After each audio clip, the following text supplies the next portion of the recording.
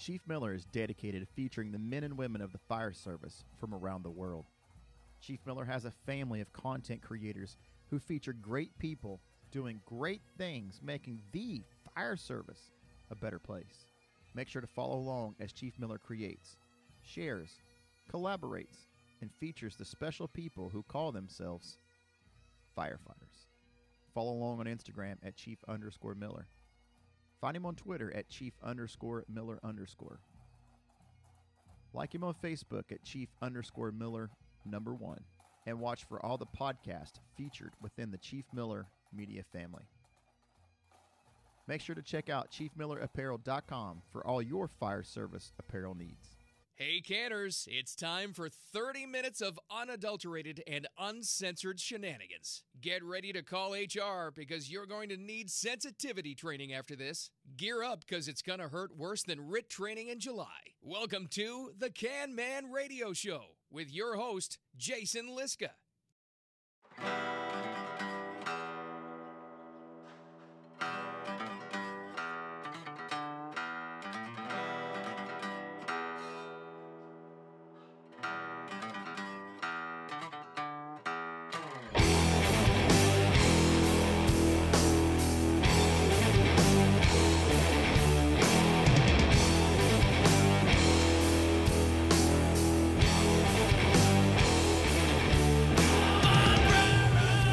Welcome back to another installment of the Can Man Radio Show. This time, coming to you live from Scottsdale, Arizona, just outside of Phoenix, as we participate in an event for the National Fallen Firefighters Foundation.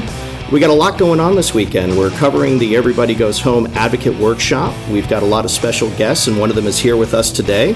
And we're going to get a chance to meet him in just a moment. We're going to talk about his life, his career, leadership, all the things that matter to us in this profession, especially for those of you evolving into that next level where you want to challenge yourself as a leader, becoming a leader. So, that being said, I want to take an introduction or an opportunity to introduce my guest today. He is the director for the Pacific Southwest region of the U.S. Forest Service. He is a decorated veteran of 24 years with several deployments to the Middle East. He even worked under General Mattis at one point, which I thought was quite fascinating in the course of our conversation. So with no further ado, I'd like to take a moment and introduce my guest, Director Bob Baird. Thank you, Jason. Appreciate it. Yeah, and you know, it's just an amazing opportunity. I was directed to you last night by Tricia Sanborn when I was mentioning podcasting, and it's been a couple of months since I put a good podcast out, but when I talked to her, she said, you really need to talk to Bob. The history that he brings with leadership, his pedigree, the Marine Corps, what he has done for the U.S. Fire Service overall, it's just incredibly intoxicating in a good way, but so influential. And you know, I just see some of these things that you have accomplished. And this morning, the speech you gave us regarding your perceptions of leadership and where we should be and how we should consider ourselves to be as leaders, it left an impact with me. But, you know, I want to start out with you. Tell me about the early days of Bob Baird. So early days, I think for me was grew up in Virginia, grew up to pretty much a normal household. At one point, though, I think I had a challenging period growing up. My parents were getting divorced, and I had a lot of energy, and so I got into some trouble. Okay. And ended up getting on probation and deciding at that point that the best avenue for me was to develop myself and enlist in the Marine Corps. That's funny. So when you say trouble, were you the wild child of your community? I was one of them. I had a really good buddy that he and I went to high school with. He enlisted a year before me. And then I waited and went a year into the reserves. We were both eventually wanted to become officers. And okay. So it was a really good experience to have a buddy that you can do things through, right? Have somebody in your cohort, somebody got in your back and all that. You got to have a peer to feed off of, essentially. Yep. So 1986, you come out of Parris Island, Mm-hmm. okay? And your first MOS, what was your MOS initially in the military when you went in? So I joined, I was a basic Marine, 9910, which is the entry-level Marine. I went back to my unit in the reserves. I was still trying to decide. Education was important for my family. They wanted to continue to develop. My dad had a law degree and an engineering degree, and so I think working on yourself was something that was instilled in me, constant improvement or trying to improve yourself. So I decided, I got back to my unit. I got meritoriously promoted within the first 6 months. So I made Lance Corporal, which was great, and then decided to apply for an officer program, which was not the way to have it be done in those days in the 80s.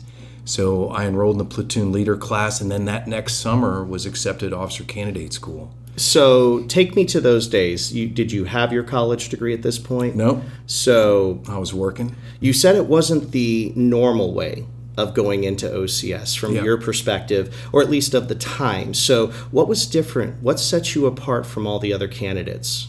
Most officers go to 4 years of college, and then we'll do a officer development, officer candidate school in a summer, kind of like you see on the movies with Lou Gossett and An Officer and a Gentleman. That's the typical mode, college boys going in. And here I was, had been enlisted, luckily or fortuitously had been picked up, recognized and was picked up for an officer program quickly. And so people saw stuff in me. Sometimes that's better when mentors or people will reach down and go, hey, I see something in you that you may not see in you. And so that was an opportunity at a different levels. And then I had enrolled in the University of Maryland, got accepted, and decided that I wanted to pursue a college degree. Ended up going to Maryland, and 2 years later or so got my degree in government and politics. I had done some community college, again, all on my own. And I guess maybe that's the first thing that helped develop me as a leader, is if you're going to do it, you got to do it yourself. And so I think early on there was a lot of survival and grit. Both my parents had divorced, and so financially there was no opportunity. And so I had to find the opportunity, or I wasn't going to go. Marine Corps opened up an opportunity, gave me some help with the GI Bill, allowed me to get, I ended up getting hired as a resident assistant, having come from the Marine Corps. There's usually communities or organizations who have discipline challenges, so I was put quickly into a hall of 80 residents, so now I'm running a unit.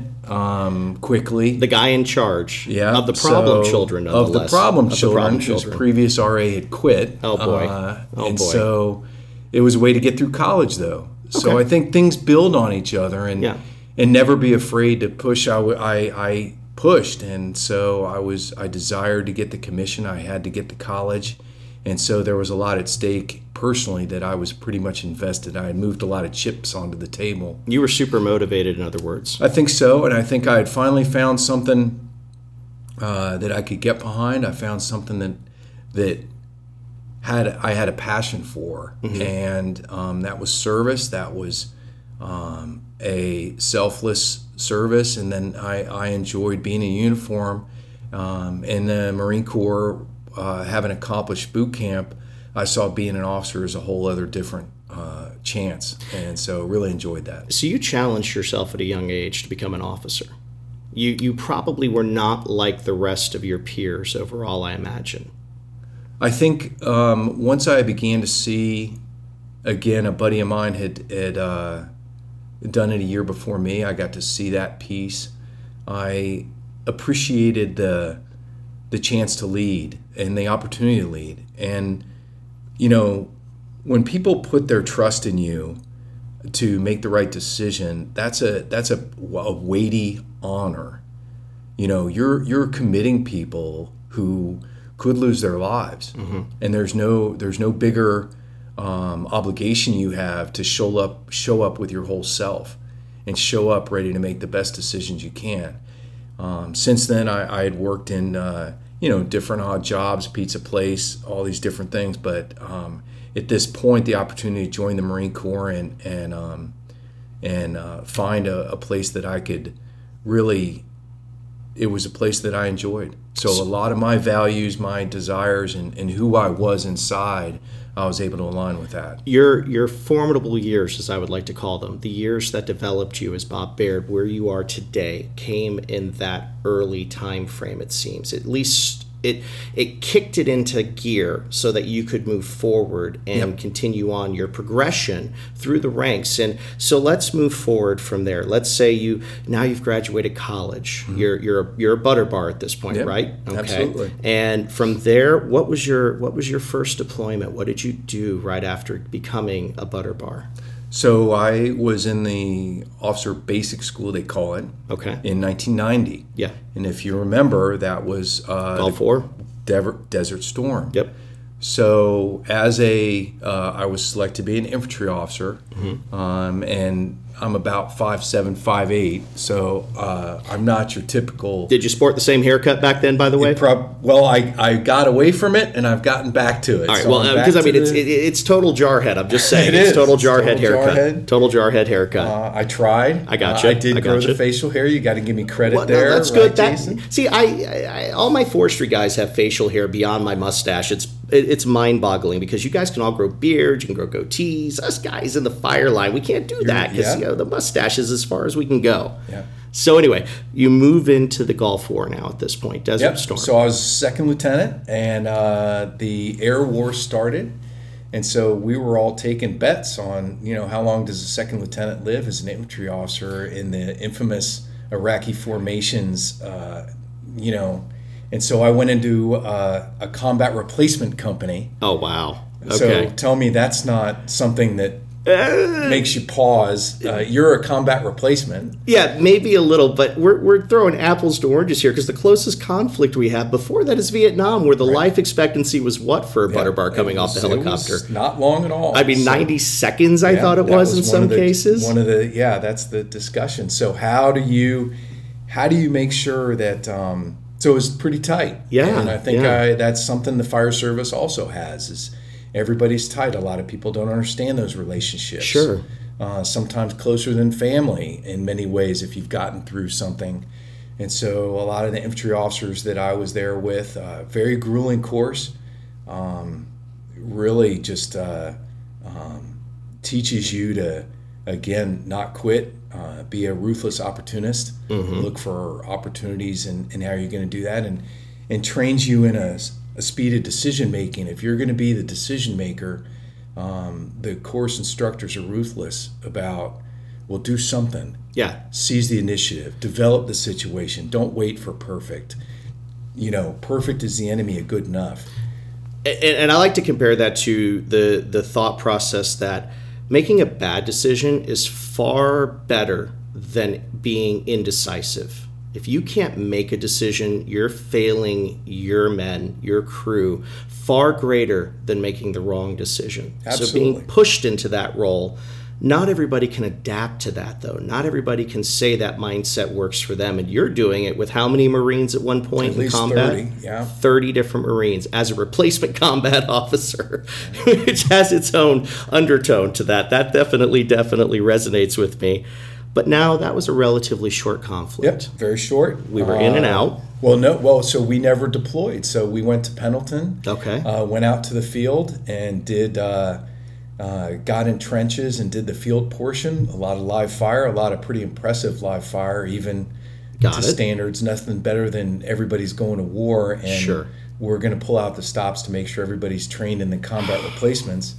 And so they put us in a pit and ran tanks over us, right? I mean, really good training to help you understand what dealing with armor is. They were putting you through all of the rigmarole. Yep. In other words, it was going well, and then the war was over. Yeah. And so then all of a sudden we come out of the field and the war's done, and we're like, what? Hold on a second. So talk about missing it. Yeah. So what does Bob Baird do now in the Marine Corps as Lieutenant Bob Baird? In typical Marine fashion, they brought us all in a room and said, okay, part of you are going to Camp Pendleton on the coast, and part of you are going to 29 Palms in the desert. Send me to the coast, please. Of course. Guess what? Right? You don't want to go to the desert. No way. So it's coast, desert, coast, desert, coast, desert. I end up in the desert. Oh, luck of the draw. So I did almost 4 years in 7th Marines, which is the regiment up in 29 Palms. Okay. Between 3-7 and Infantry Battalion, was a platoon commander there, a weapons platoon commander, company executive officer. Company's about 120. Okay. And then moved to the regiment to be a regimental adjutant because I had, and then also was a company commander as a lieutenant, which is a great job as lieutenant. Sure. Normally that's a captain's job, but I had done almost all of the jobs in a infantry battalion and had extended because I wanted to stay in the Marine Corps. There's a first 4 years when they usually are up and out. Okay. Different than fire service or other services where there's a desire to retain. There's often a lot of off-ramp. Absolutely. I mean, on the career side of the fire service, we're looking at minimum 20 years. Correct. Okay, so it's guaranteed when you walk through the door.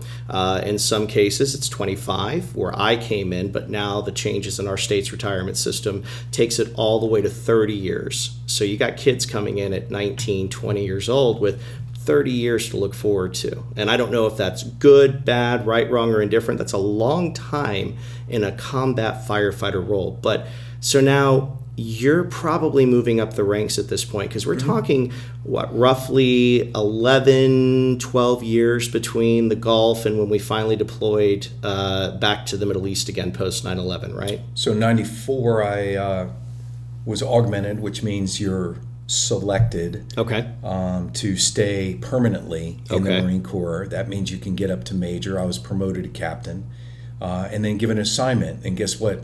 You know how that assignment was chosen. I said, well, which one's near the water, right? Because I was I thought I was going to go in the Marine Corps and be near the water. Right? And, not with the Marines. No, not what you want. So then I moved joined to the Texas, Navy. And was selected for an independent duty called inspector instructor. Okay. You run a reserve unit, which is a whole different morale, right? Sure. How do you run people who just come in and one weekend a month and have a whole other set of commitments, and how do you prepare them for war and get their psyche going? And I had been an enlisted reservist, so it also helped me. That was one of the reasons why they moved me out there as the inspector instructor. You do casualty assistance out there. You represent yourself to the community and represent the Marine Corps to the community, and it's a tremendous opportunity. Let's talk a little bit about the casualty assistance. That was, it sounded like just in our conversation before we started the podcast, that left an impact with you or resonated with you. It was. I think that honoring the fallen became something that was very important to me to be done well. And that family may only have very few experiences with the service. And in particular, the Marine Corps takes pride in making sure that all its members know no matter when, once a Marine or always a Marine. And so their families are taken care of. There's a casualty assistance control officer assigned by Headquarters Marine Corps. There's a duty officer, general officer, a 1-star, who's always on duty to answer issues and to unscrew things that can happen, pay, transportation, whatever. And so they've set up an organization that made sure that we would get a fax, and it would be a fatality notice. It would usually be some of their records so we could see where their next of kin was. It'd be their insurance information, their desires, if they had that, and we would start into work through, okay, now we got to go do the notification. It was a race to try and make sure that we got there ahead of the next of kin finding out some way that wasn't done well. And so having done that more than a dozen times, probably several dozen times in the 3 years I was there, because a lot of veterans come from Texas. Sure. And so a lot of families. So my area was from Houston south to the border all the way west. It's a lot of coverage. Memorials, you made sure that not only was the family taken care of the active duty Marines, they knew how they could get to the funeral if there was another funeral wherever the Marine was, handled the remains in a dignified manner, made sure they were put in a uniform. I personally inspected to make sure the uniform was appropriately done by the people that prepared the body. And so you're talking about up close and personal, making sure that those fallen were respected and treated with dignity all the way until, they were said goodbye to by their next of kin. Being able to pay tribute to our heroes who sacrificed of themselves for our nation, did you find that to be one of the more rewarding aspects of your career? I think it really was. I think it set a high bar for me for what was to occur from that. So, here we are in the fire service meeting, visiting with the National Fallen Firefighters and the advocates from across the country, same people who have a passion to make sure that if it's done right, families are taken care of because they've lost a very important person, son, daughter, husband, wife, right? The lasting impact. Lasting impact. And so it's the least the organization can do. It's the least that we can do to make sure that they understand that we value the sacrifice and the loss of life for the greater good. And so, yes, that's affected me to this day, and being involved in that, I've continued to be involved, and I've continued with making an impact and making a priority with the people that I deal with. And so in the region, make sure that we unfortunately had a non-line of duty death. Yes. Memorial actually today in California, and skiing accident. So we made sure we had the honor guard there. We got authorization, and organizations often create obstacles because they're accountable for things like funds and travel and accountability and hours and absolutely right. And if they're funded by the taxpayer, they're funded by donations, that can make a huge difference. Absolutely. And so setting a standard that's both compassionate and appropriate for being accountable to the taxpayers is a real challenge. And so we've worked and tried to take that on as a leader, because you start off in leadership, you got to start with yourself. And then usually you're a leader of a small group, a section, an engine, a few people, and then you get to where you're running a platoon, let's say, a commander, which is probably the first chief officer kind of absolutely leadership level, where you're now recognized for your decision making, for your thoughtfulness, for who you are. You got their back, and do you care? Do you show you care? Do you walk the walk? It's the hardest walk to walk sometimes.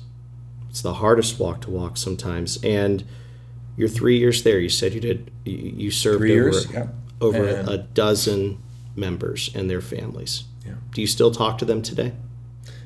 No, not the families. Usually the units would often do that. Okay. So the Casualty Assistance Control Officer was one step back, often the way the advocates and I've seen the National Fallen Firefighter Foundation come in with people from outside who help orchestrate and conduct the logistics, right? Logistics of memorials are significant. Gotcha. Yes. Everything from honor guards to play the bagpipes in the beginning, right? Detail oriented. And doing it correctly, and again, getting it right. And so the Casualty Assistance Control Officer was often the quarterback and officer in charge of that. And as that role, though, you were usually the senior officer there and left to present the flag on behalf of the country. So if you have never done that, it's an awesome responsibility. I hope people don't have to do that. Sure. I hope that if they're ever a leader that's put into that situation, they can reach out to somebody who can help them prepare for that mentally, which was often the way we would do it if a unit sent a unit representative from, let's say, East or West Coast to help with that funeral, to be their unit representative. Often we'd allow them, we'd want them to present the flag on behalf of the commander. Of course. But how that's done is important, and that's, you get one shot. And that leads me to my next thought, where you brought some change to the U.S. Fire Service in a sense with the Honor Guard, and you developed the program in some ways or enhanced it. The program had existed. It had been very regionalized. In other words, it had operated somewhat under the national radar. And as my career progressed, I had become a major. I went to school, did a company command tour in Hawaii, came back, finished being a captain, went back and met the national director, Tom Harbor, and we started looking at the similarities in decision making. And I'm getting to your question because what we found was a commonality ethos between the fire services and the military. People see it all the time. And so the National Honor Guard for the Forest Service eventually started training with the Marine Corps at 8th and I, called the Body Burial Detail. And so they're the ones that specifically train if someone's being buried at Arlington National Cemetery.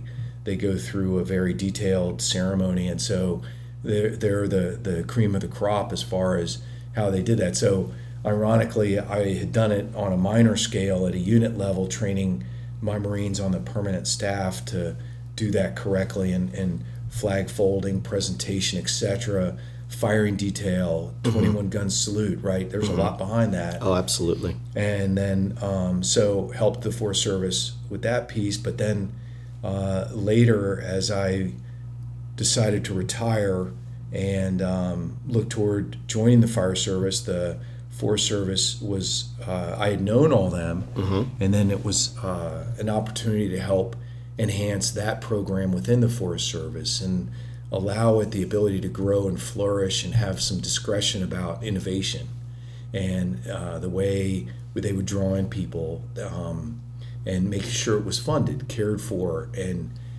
managed. So it was more of feeding it and helping it and mentoring it and protecting it. Sometimes leaders got to do that when you're in a big organization.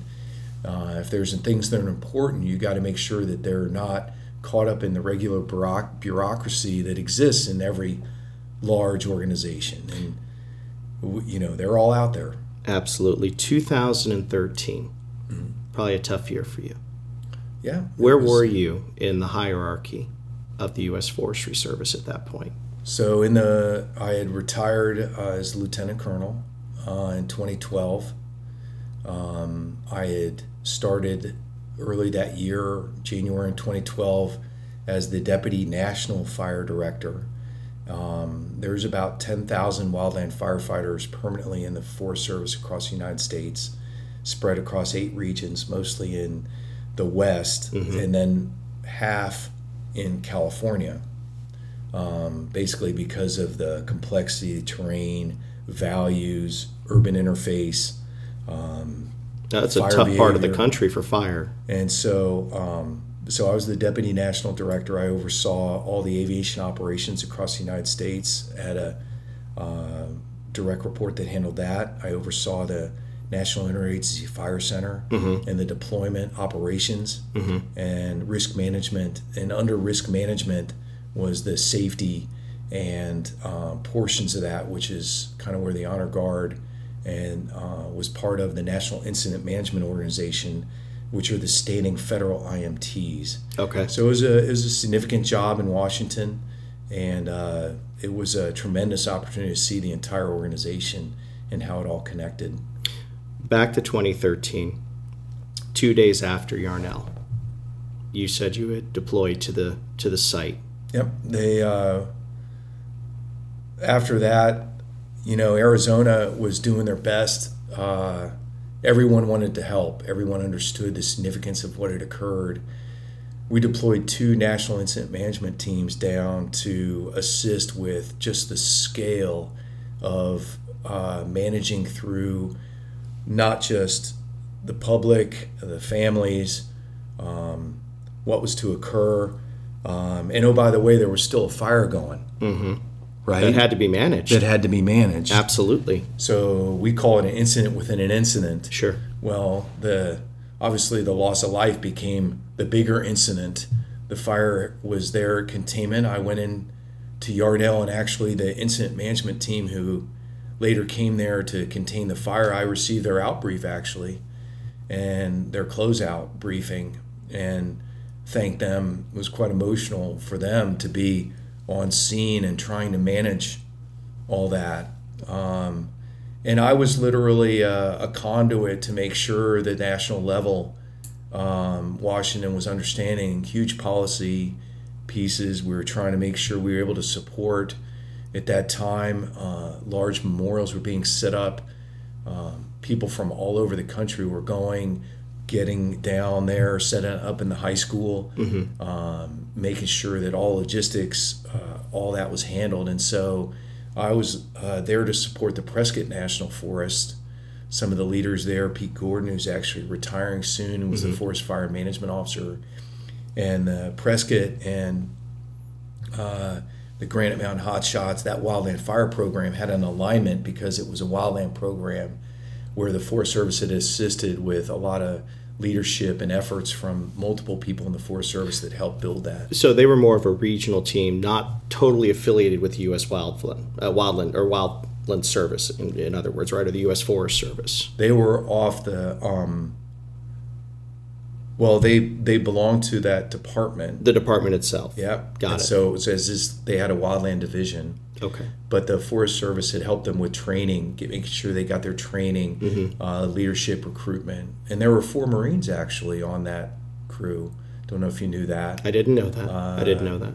I came to know that when their funerals occurred. You had mentioned that while you didn't know the 19 directly, you felt that through the familial connection, you met the spouses, you met the girlfriends, the moms, the dads, the children of the 19, and you felt like you had an opportunity to get to know them through them.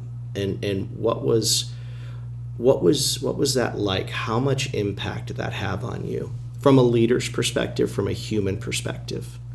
So sometimes it's important, I saw my role as to help the Prescott National Forest, and they were pretty devastated at the loss.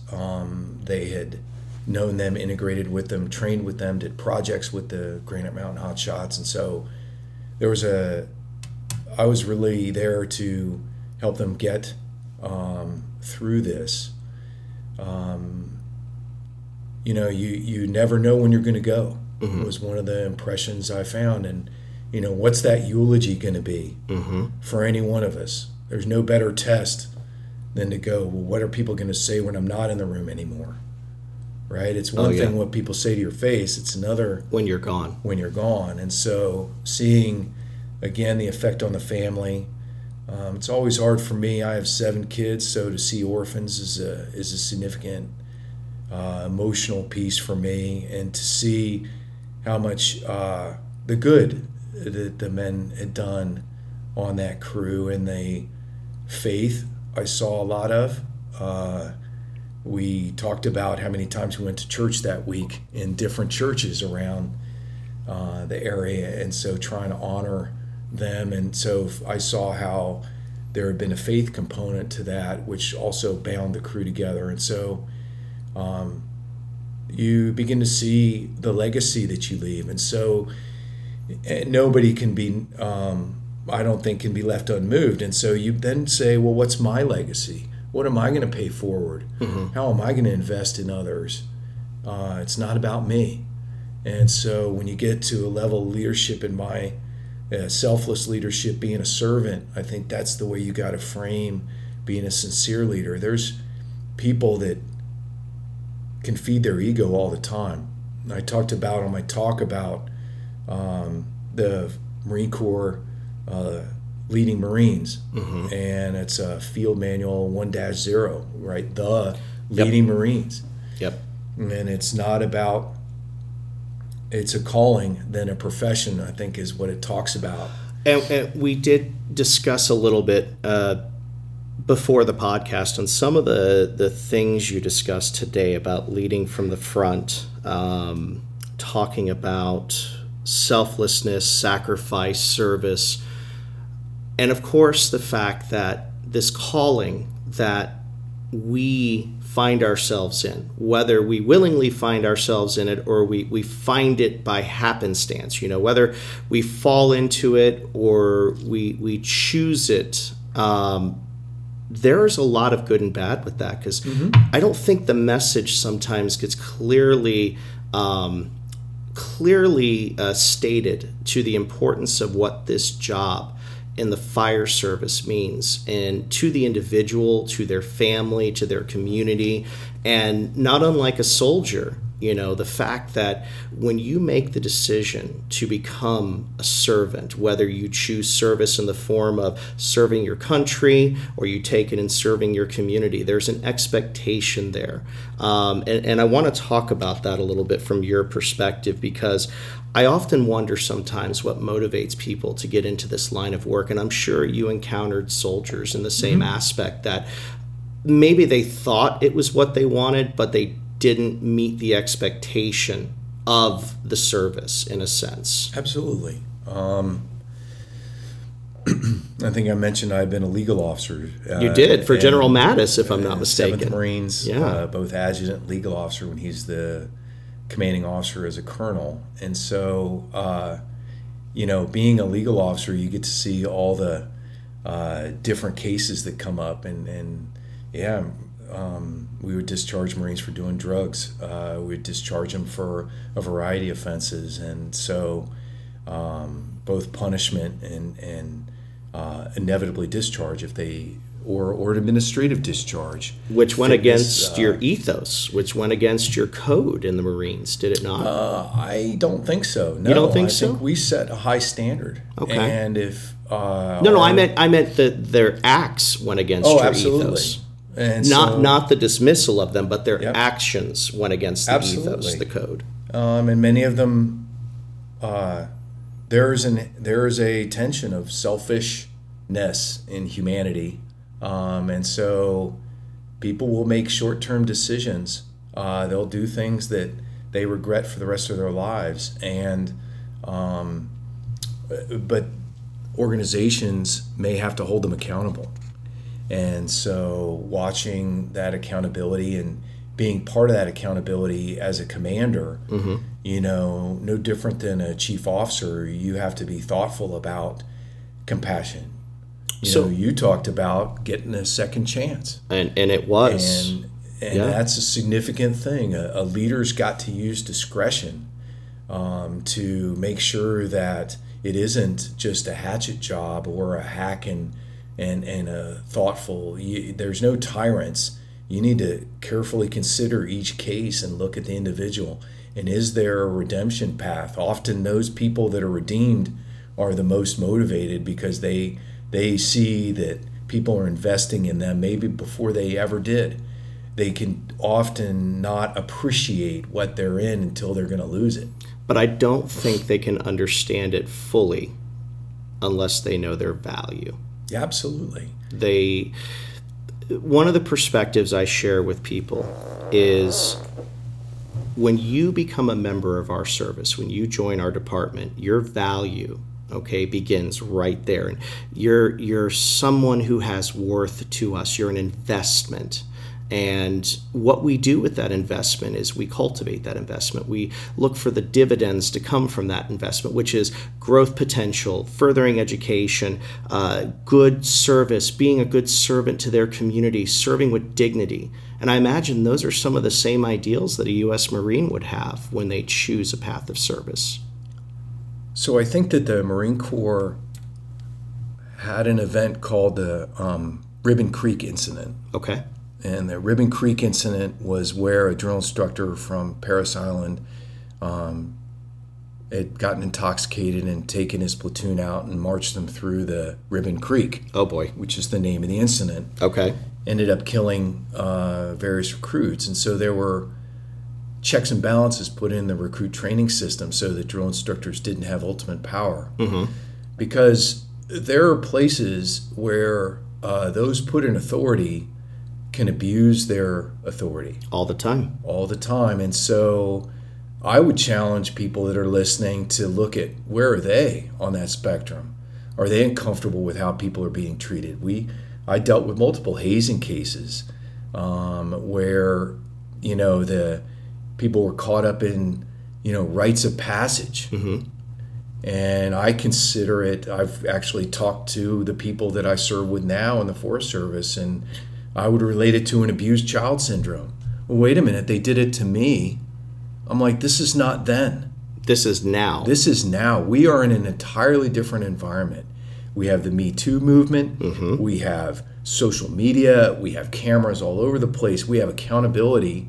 And just because it was done to you doesn't mean it gives you a license to continue that child abuse, if you will, subordinate abuse. Well, and when you think about it, it's because of those implements, those social media implements and all the other aspects of it, that we're put in a position now where you can't just cover something up, and when something happens, it can be publicized instantly. And guess what? Public perception, not the court system, not the system designed to serve the person, but it's the public perception in a way that can change the scope of any practice, whether it's the cultural norm or it's the accepted practice, or hey, this is how we've always done it. And in some aspects it's a toxic mindset, in some aspects it's not really a harmful mindset, but it's when one person says, I don't like that. And guess what? Now you can change the narrative. And that one person, or the masses of people that witness that act, can change the narrative for the greater good in some aspects. we talk about that as standing up for each other. Absolutely. And we wouldn't let somebody get hurt knowingly. But yet, sometimes there's shenanigans, I'll Of use course. that word, in places. Oh, there's douchebaggery at our field. Come on. And that's not a bad thing. No. If it's done in a way to draw the group together, if it's done in a way that's not demeaning, right? There's Mm-hmm. a line. There is a line. And I'm all about building teams and building effective teams and building teams that have high trust. But are you constantly picking on the same one? Very true. You know, is the leader understanding that actively or passively that person's not like them? And so do you want all kind of little mini-me's running around? Or do you want a diverse team of thought who's going to make you better? So from my perspective, I feel empowering my team gets the job done at the end of the day. I want them all to feel equal value. I want them all to feel like they have an important component. However, there is that autocratic side that has to come out. Mm-hmm. So when that decision's made, it's made. But I value the opinion of my guys, my senior to my junior. And I think that if you can't empower your people in a sense, you're not going to get that buy-in or that feedback that you're trying to elicit as a leader necessarily. You're going to fail if you try to be the dominant driving force in all aspects. You have to treat people to a level of respect, but also maintain that line that says, hey, look, when I say it has to be done, it has to be done, and we get to that point. But when it comes down to it, you're still important. You're still a valuable component that needs to be heard, and that also grooms people to the path of leadership in a way, I think. And I found that to be, even in my short time as an officer, it's been a very successful path for a lot of people who never would have thought they had the potential to be a leader. Guys who have said, well, my lieutenant wouldn't let me say a word or told me to shut up when I gave my opinion. That still happens today in this profession, and it's sad. But there is a time and a place for being an autocratic leader, but there's also a time and a place, and I don't want to use the term laissez-faire as much as I want to use a democratic leader in a sense, where you can take the opinions of others and formulate the general consensus and make that decision. And I think that's where you're going to find greater success. And I think when you have to be that autocratic leader and you have to make those decisions immediately, you're going to get a more responsive team or a more responsive reaction than, oh, that son of a bitch just wants me to go do this type of system. Any great leader is going to win the hearts and minds of their people that they work with. And that can show up as leaders eating last. That can show up as taking care of the troops. That can show up as, but you got to be careful, right? Are you over lenient? Oh, that's true. Because you got to maintain a standard. So how you interact, do you demean, do you listen, do you create space? Do you determine those things that you want to leave to committee? Hey, you guys figure it out and you guys come to me with an option. Mm-hmm. You're right. It never hurts. sometimes you may get something better that you never considered. But the world of the autocratic leader, the world of the leader knows all, that doesn't exist anymore. No, a leader shouldn't know all. And so how do you get your people to come around you and say, boss, you need to know this. I see this over here. You need to be aware of this. You need to help them understand what's important to you. We would call it in the Marine Corps trust tactics. Okay. You work so long together that you build tactics that are based on trust. I know he wants me to do it before he tells me to do it. I'm already doing what we would have done. I'm not even talking to them. I'm anticipating, and it's that anticipatory decision making that creates highly refined, aggressive teams that are working together. It's the difference between somebody standing there and say, hey, you go do that, and a pack of wolves. Oh, yeah. And the Marine Corps creates packs of wolves. Okay. Nobody's necessarily the definitive wolf, although there are some. There are alphas. Right? There's That's the pack leader. Supreme alphas, There's right? the pack leader. Yes. But if they're going after to take something big down, they're watching each other. Well, Everybody's looking for an opportunity. Everybody's looking for, how can I participate? How can I support? How can I make the win? And so, but it's not to push the others out of the way. It's, hey, we see an opening. Here's an opportunity. So that segues into my next thought from earlier today about changing mindset, because sometimes you have to change mindset to evolve that culture or that norm, that new norm in some cases. So the Red Queen, you brought that up earlier. The act of being perpetual in one way, not stopping one particular act, just moving forward, doing the same thing over and over again, which I very quickly related to the definition of insanity. Absolutely. So what happens when you become that kind of leader? In my thought, I feel you become a defeatist leader type personality, where you're not respected by your peers anymore. You're failing to meet the mark. You're failing to motivate them. You're failing to engage them. And I think that racing queen mindset still prominently exists in a lot of ways in our profession. Well, so the Red Queen at Alice in Wonderland, right? You know, Yes. You're running, you got to run twice as fast. You're never going to get ahead. And so you're right. The insanity is, you're busting your rear end only to have the same outcome. And what good does that do? Doesn't do anything, but it feeds egos. Yes. Because look at them. They are doing what I ordered them to do. Aren't I good? As some leaders who lack the intellectual capacity to hear that it could be done better. Because when that leader leaves the room, don't they just say, oh, they got no clue. Absolutely. They got no clue what we're doing. Absolutely. They got no clue how to do it better. But then, did they allow the intellectual opportunity for the people to come back? Did anybody ever stop and say, well, hey, let's do an after action? Any improvements? And really give weight to the junior person and really stand there and listen. Yeah. And let others say, no, I want to hear from that first year guy or gal. And what do you think that does for that first year guy or gal? They got a voice. They're valued. They're on the team. And they're going to go, oh, I can contribute here. Yeah. Because people have choices.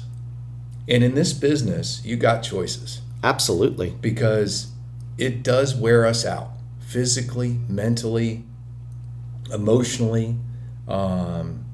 So how do you make them want to be there? How do you make them motivated to be there? Because you want the cream of the crop. You want the best of the best.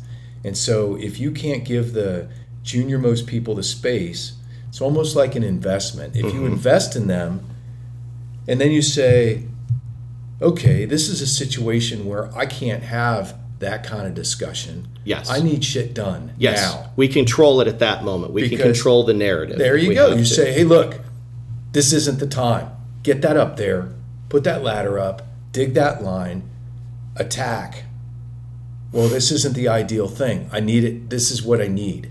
And so their loyalty to you, their heart, is what's going to carry you through. Absolutely. And we're going to close with one of the last things you said. Leaders follow a higher calling.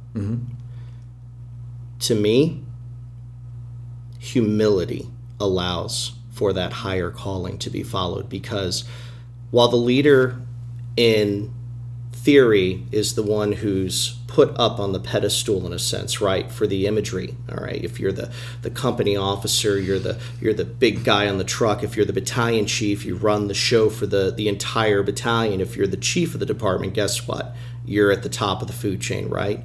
But it's humility, I think, that breeds that higher calling mindset. The fact that you have to remember, you want to be a leader, you have to be willing to accept failure. You have to be willing to rebuild. You have to be willing to regroup, fall back in most cases, and be willing to be dynamic and change sometimes who you are. Because if you can't, you're serving no value to the people that you lead. That calling is valuable, and it's one of the scariest thoughts when you're put in a position of leadership, that calling, that you have to embrace those thoughts. And I don't know if I always do that. I know I fall short in a lot of ways. I'm not the greatest leader. I am a student of leadership, someone who's trying to learn. But I want to close with your thoughts on that. So it goes back to what I was reading from. The higher calling is out of that original Fleet Marine Force Manual 1.0, right? Which is leading Marines. And it talks about the ethos. And it says, being a Marine is a state of mind. It's an experience some have likened to a calling more than a profession. Being a Marine is not a job, not a paycheck. It's not an occupational specialty. It's not male or female, majority or minority, nor is it rank insignia. That's interesting, isn't it? Here's it goes on, one last sentence. Stars, bars, or chevrons are only indicators of the responsibilities or authority we hold at any given time.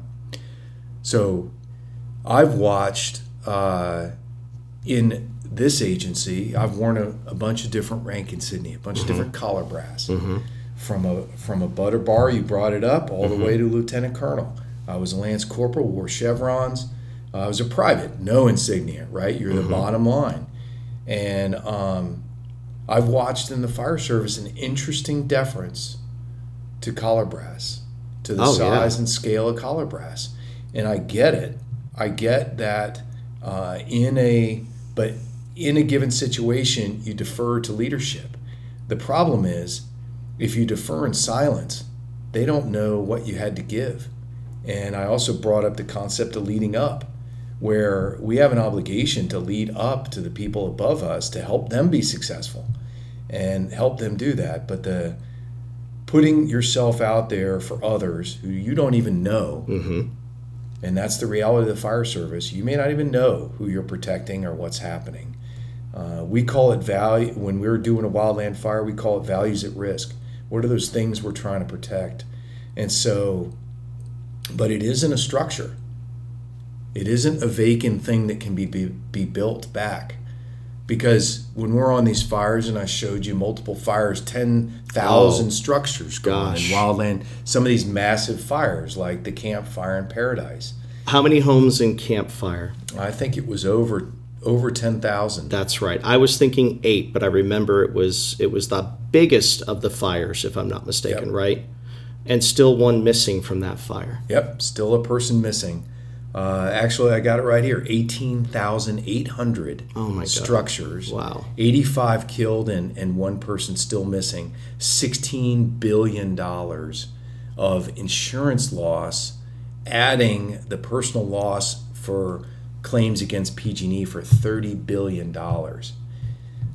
So, if you're going to put people at risk for something that can be rebuilt, I'm not behind that.